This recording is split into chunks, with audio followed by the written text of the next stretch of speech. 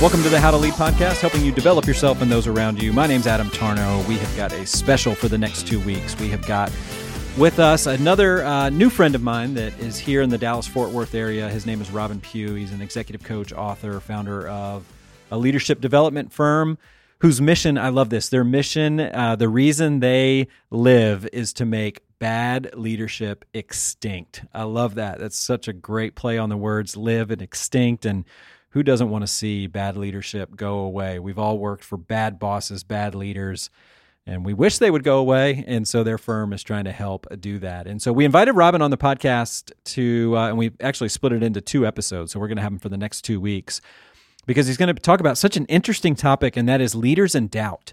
Leaders and doubt. And he's going to talk about this, but we as leaders, sometimes we'll talk about the imposter syndrome, or we'll talk about some other issues that we're facing with leadership. But he makes the argument, and I think he's right, that very few leaders talk about when they doubt their own leadership. And it's a common problem that we've all faced. I think you're going to agree with that as you listen to him talk through this.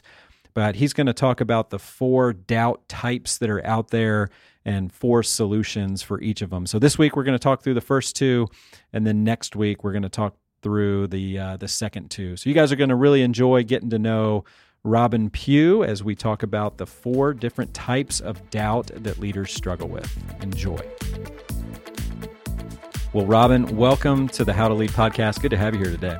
Yeah, thanks, Adam. I really appreciate you having me. Yeah, well, I told you before we hit record, and I said I'm going to say it when I do hit record. I've been a longtime admirer of you here in the Dallas area. You and I are both in the Dallas-Fort Worth area. So let's just start off, because I'm curious to know some of your background. If I've got it right, tell me if I'm right, because I think you and I have some similarities where I kind of joke around that I'm a recovering CPA. Are you a recovering attorney? That is exactly how I describe it. So yeah, I went to SMU Law School here in town, and I practiced for about 5 years. And I just found that I was a builder at heart. And so I wasn't able to scratch that itch as an attorney. But I really do enjoy knowing the rules of the game. It helps. That's good. So how long? So you said you did that 5 years, and then did you go immediately from practicing law into what you're doing now with your firm?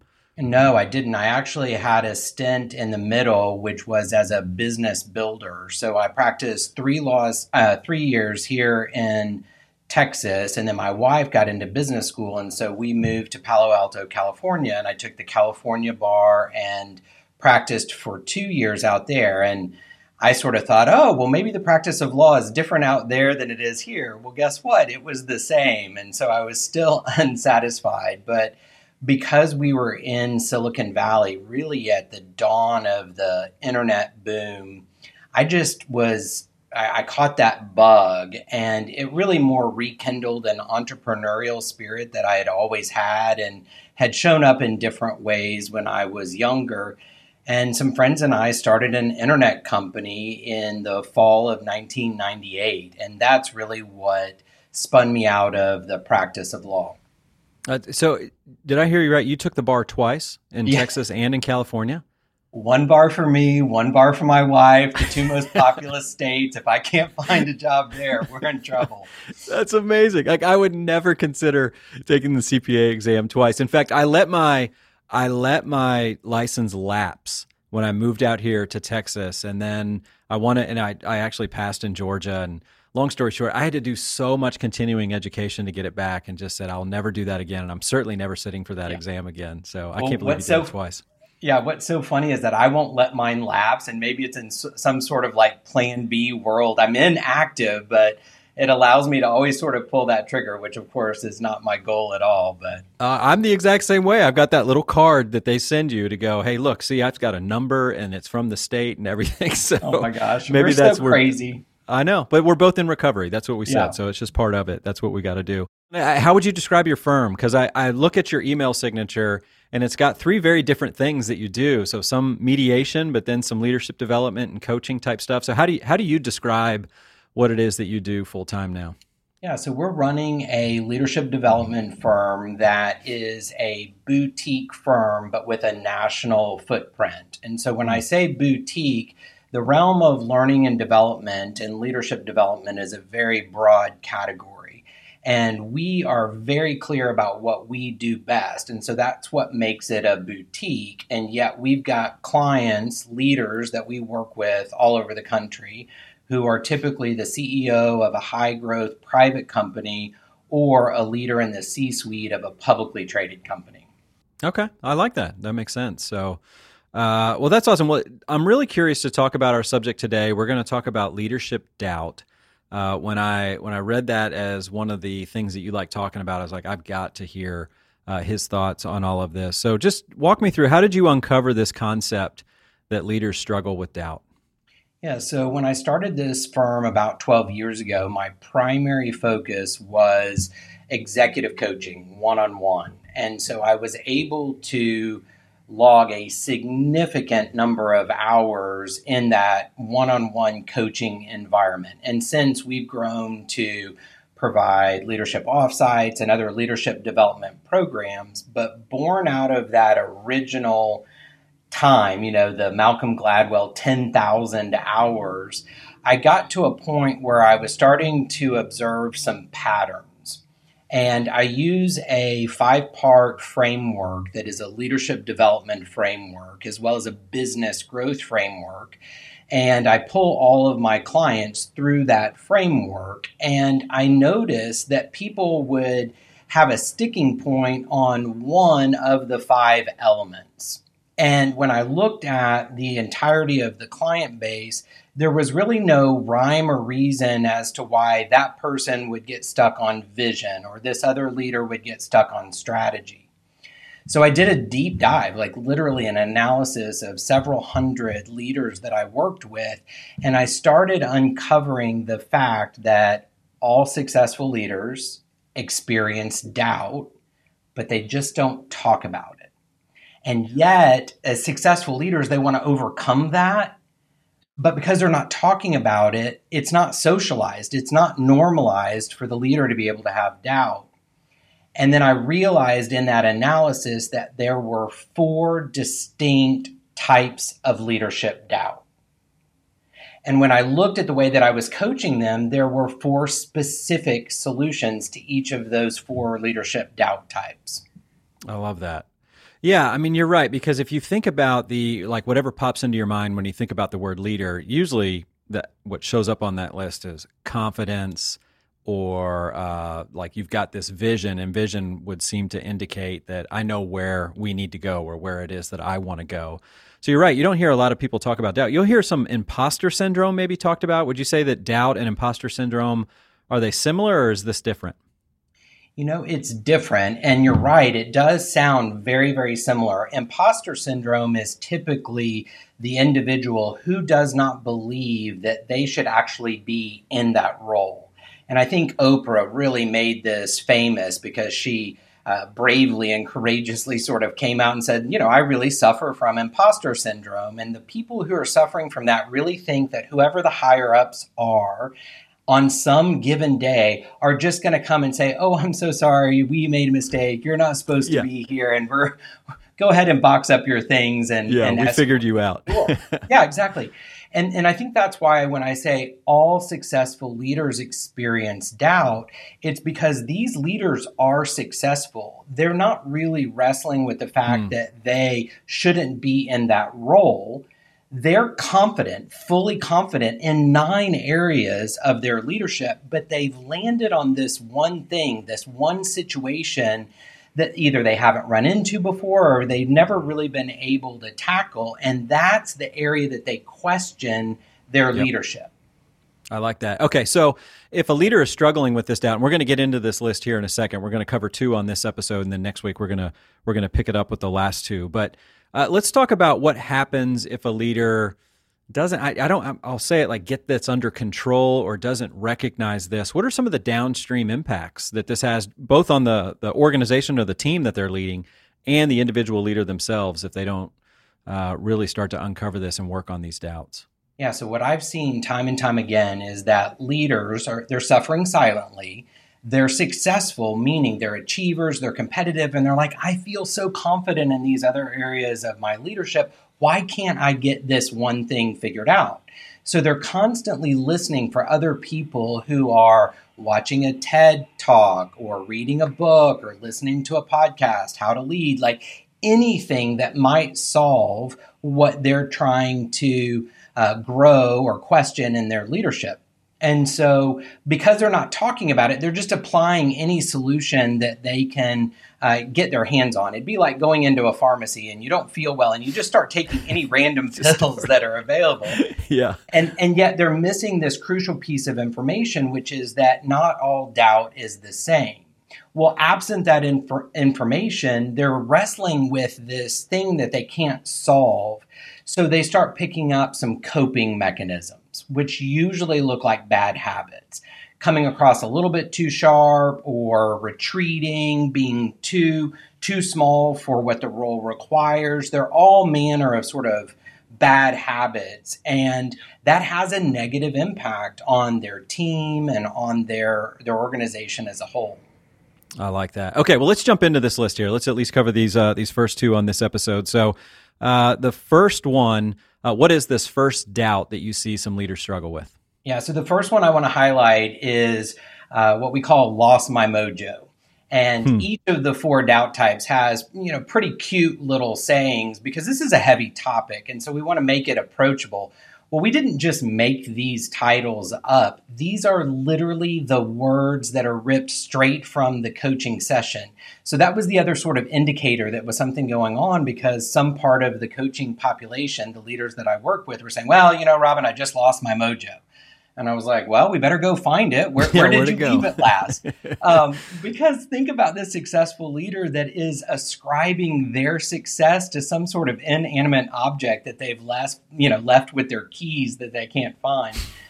So the lost my mojo, the trigger event for them is some sort of pretty significant event that has happened in the business or in the industry. So think about the fact that technology is operating to disrupt so many different industries. Well, this leader is trying to climb Mount Everest just every day, get to the pinnacle of their leadership, and then something comes along, either the company merges or there's some sort of technology disruption in the industry. That Mount Everest is gone. And yet that leader in the muscle memory is still training for and trying to climb Mount Everest. So everything that used to work for them no longer is giving them the results that they want, but out of sheer muscle memory from a leadership standpoint, they continue doing the same thing, hoping that they will get to success when Mount Everest is gone. Yeah. Okay. So what about that would cause them then to go, okay, I feel like I've lost the mojo. I've lost the secret sauce. I don't have that oomph anymore. Does it have to do with the fact that the mountain's gone, so to speak, or what causes them to say that, would you say? Yeah, as we're talking about it right here, it sort of feels really clear, like, oh, well, something has changed and the mountain is not there. Why are you continuing to climb it? It's much more insidious than that, because when you're trying to accomplish something that no longer is really available to you, and everything that you've been doing in your leadership day has worked to give you the results that you want, and you're seeing that slow, methodical progress, you're no longer getting the feedback from your team, from your board of directors, from the marketplace that you're actually progressing. So you're like, oh, well, I must not be working hard enough. So you double down on those leadership skills that have worked before, but you're not getting the result. So it lodges this question in your mind like, well, it used to work. Why isn't it working now? And if we don't pause the work to really gain some perspective, we're apt to just double down and work harder. But again, there's no Mount Everest in front of us. The leader just doesn't know that yet. Yeah. So, I'm going to say this with a smile on my face, but you didn't have any of these conversations in, I don't know, maybe April of 2020, did you? I've come through a lot over the pandemic, and I really felt like a little bit of a professional first responder. And, I couldn't sew masks, and I really was just looking for something to be able to do. And so I just opened Facebook Live and then ported that over to LinkedIn and started doing these 2-minute shorts just as a form of encouragement and a leadership nugget for those first 60 days, just so that we could stay in the game. And it was just my way of being able to show up for, the people that were served by the message. Yeah. And you weren't alone, right? So I would imagine even you yourself, were going through some sort of this, did I lose my mojo? But then you're also trying to coach other leaders who are going through this as well. So that must have been at times kind of an out-of-body experience where it's like, I need to take some of my own advice right now. Is that true? Yeah, absolutely. I mean, none of us is immune to questioning our leadership. I mean, I think that's part of the mission that I'm on for the community of leaders, is that if we can normalize this topic of doubt, then we can actually neutralize it. And it can be go with me on this, a little bit of a gift, because if you're experiencing some leadership doubt, you've got some measure of confidence. If you're 70% confident, you're 30% doubtful. Well, okay, that doubt's going to change your performance level every single time. We now know, because that doubt is pointing to what we've got to work through in order to return to complete confidence. Yeah. So what is the antidote here? Is the advice that we give to somebody that's going, okay, that's me, right? I feel like I've lost my mojo. What would you say to that person? Yeah, so every single leadership doubt type has a very specific solution. And so it's deep in its complexity, but very simply for lost my mojo, that particular leader is needing to cast a new vision for the future. So if the old vision, we're using the analogy, climbing Mount Everest, is no longer available, but yet we are still attempting to try and achieve that vision, we've got to take a step back and re-envision what we're trying to accomplish. And so, of course, it's much deeper than that, but that's a simple, cue for people who are listening. I like that. Okay, let's move on to the second one. So the first one was lost my mojo. What's the second one? Yeah, so the next one is deer in the headlights. So this is typically the individual who is very well skilled in a particular functional area, and they are then asked to be the leader of other people who actually do that thing. So those people who are in their charge are looking to that person as the expert, and they are in the functional area, but maybe not so in leadership. So as they take their first steps in leadership, sometimes it doesn't always go very well. And then they're thinking, wait a minute, why didn't that go well? Because usually when I make strategic decisions in every other area of the business, it goes really well and I get lauded for it. So deer in the headlights or Bambi on the ice. And so they literally start shrinking back because they don't want to make another mistake. These are experts in their area of focus, but they're doing something new. They're growing in their expertise and leadership, and they just don't want to be wrong. And so they start freezing up, literally, just like deer in the headlights, as they often describe themselves. Yeah. So this one feels very logical. Whenever we start something new, it's going to feel a little bit scary, and so there's going to be moments where you go, oh no, what have I gotten myself into right now? I would imagine this is something that a lot of new or newer leaders are probably feeling, especially if you are one of those leaders in a technical industry and your technical competence has been rewarded with people management, which doesn't often make sense, but is really the reality for a lot of leaders out there. Do you see that in your practice, that it's a lot of those in that technical side or first-time leaders that are struggling with this doubt? Yeah, I don't know if it would be the first-time leaders that I've had a lot of experience with in seeing this particular thing. It's more the latter, which is somebody who's got long tenure in their organization for doing that functional area. And they've long since forgotten that trying something new means that you've got to fail forward.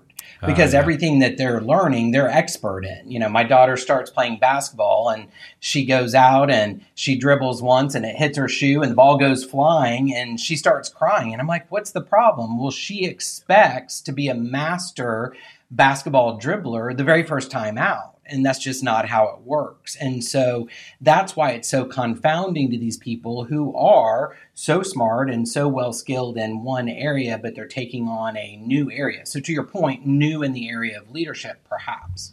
Yeah. Okay. So what's the solution for this one?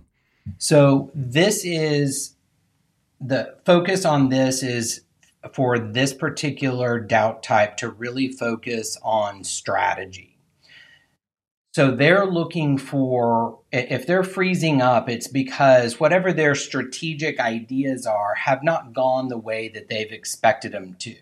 So they've actually got to hone their strategic muscles in this area of leadership. They don't have to do it alone because they can actually do it with their team. They can actually work with other individuals, experts, etc. But the problem is they're not accustomed to asking for help. They're the ones for whom other people go to them to ask for help. So they're going to need some assistance to kind of raise their hand. Well, fortunate for me, they're darkening my door. They're saying, hey, I need some help. And so we're able to work through that. But for the leaders that may be listening to this who have not availed themselves of outside support or outside insight, this is really challenging because there's a level of humility that's got to be laid bare with their team to say, hey, I have all the answers in this area, but not in this area. And so how do you like to be led? And what are the things that are helpful to you? And what are some strategies for leadership that work for our team? I like that. And I'm glad you said the word humility because that's what was coming to mind as you were describing that especially for the seasoned leader that is now experiencing this doubt for the first time in a long time, that's exactly what they've got to be feeling in the moment. Or maybe they haven't been able to recognize that it's humbling, which could be a good thing. It feels like maybe shame or embarrassment or some other negative emotion in the moment. Would you agree with that? Yeah, I mean, they're having a range of emotional experience. And the other thing that compounds that is the fact that their team is implicitly expecting that this individual have all the answers.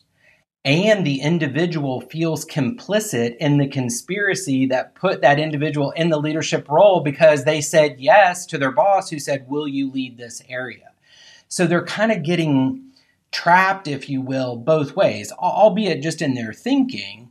But those are the types of emotions that they're experiencing that keep them from really taking a step forward in what we're just tossing around like, oh, we'll just be a humble leader. And there you go. Yeah. It's a lot harder in practice. Yeah. It's easy when you're reading a Brené Brown book or watching one of her TED Talks to be, oh, vulnerability, that's the best way to go. Okay, I'm just going to start being vulnerable. Listen, you get out there in front of your people, that is hard. That is hard work to do. It really is. That's good. Okay. Well, that's great for those first two. Lost My Mojo, Deer in the Headlights. So let's hit pause on this one, and then we're going to come back next week and talk about number 3 and number 4. But this is a great start with all this, Robin. Thanks so much for being on the podcast today with us. You bet. Thanks for having me. Well, Robin, that was awesome. Thanks so much for jumping on the How to Lead podcast with us today. If you all want to follow Robin, get to know a little bit more about him, you can go to robinpugh.com. He's got a great email newsletter that we'll talk more about next week called The Confident Leader. You can sign up for that there. He's a great follow on LinkedIn. So go check out robinpugh.com. So those were the first 2 doubts. We talked about Lost My Mojo, Deer in the Headlights. Join us next week as we talk about doubt types number 3 and number 4. Thank you so much for listening to the How to Lead podcast. This episode was mixed and edited by the team over at Sound of a Rose. You can learn more about them at soundofarose.com. If you have any questions or comments on today's episode or a past episode, or if you have a killer idea for a future episode, shoot us an email. We'd love to hear from you. You can send us an email at info@howtolead.work. Yeah, .work.